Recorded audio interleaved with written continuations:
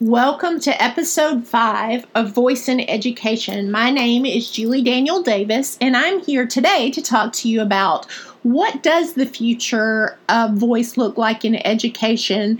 And so I want to look at higher ed right now. I found out recently that actually Amazon has been funding Alexa Fund fellowships to create opportunities for students at certain universities to be the next ones to create something really big in voice. So oftentimes this is at a university that also has access to these inside the dorm rooms or the apartments there on campus, which has happened in some of them. Actually, in September of last year, USA Today wrote a article on this, that it's showing up in some of the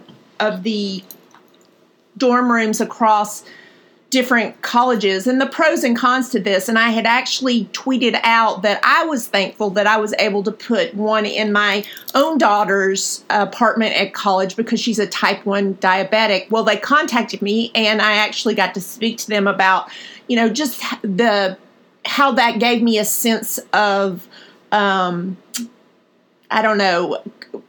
comfort knowing that it's there if she needed it and wasn't able to use her phone. What I'm seeing now, though, is Amazon kind of being very intentional about what this might look like for the future. Most recently, there came out with a section on the Amazon blueprints for organizations and businesses. And within that, you're going to see the ability to quickly create flash briefings, to quickly create a blog where it reads your blog if it's a blog on WordPress. And more importantly, the ability for you to post to a section called University. And this is where you can upload lectures or speaker series.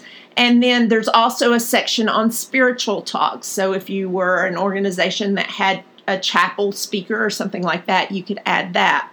And while I think there's great benefit, and I see like a bent towards looking for ways that this can support education, I'm somewhat a little concerned, is this good education though? In a world where we're trying to get our teachers at our school to do less lectures and more movement and interactive type things, I hope that Alexa for Education is having a voice in this creation so that the things that come up and the ideas that are pursued will also be in line with good pedagogy.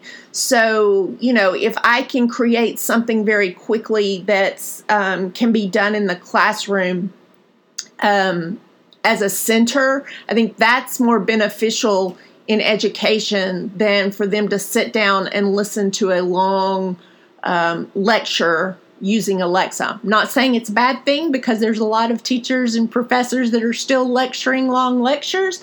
But as we look forward, I'm hoping that what we're seeing for higher ed and how this is developing will be very different from the concepts and ideas that might be developed for a K-12 platform. I am excited to see this happening. I'm excited to see them kind of taking on education. When I saw the word university, that was exciting. I actually heard this week from a voice friend that there is actually a conference going to be held in the New England states on voice in education. So I'm interested to hear more about that and the ramifications of where all this is going.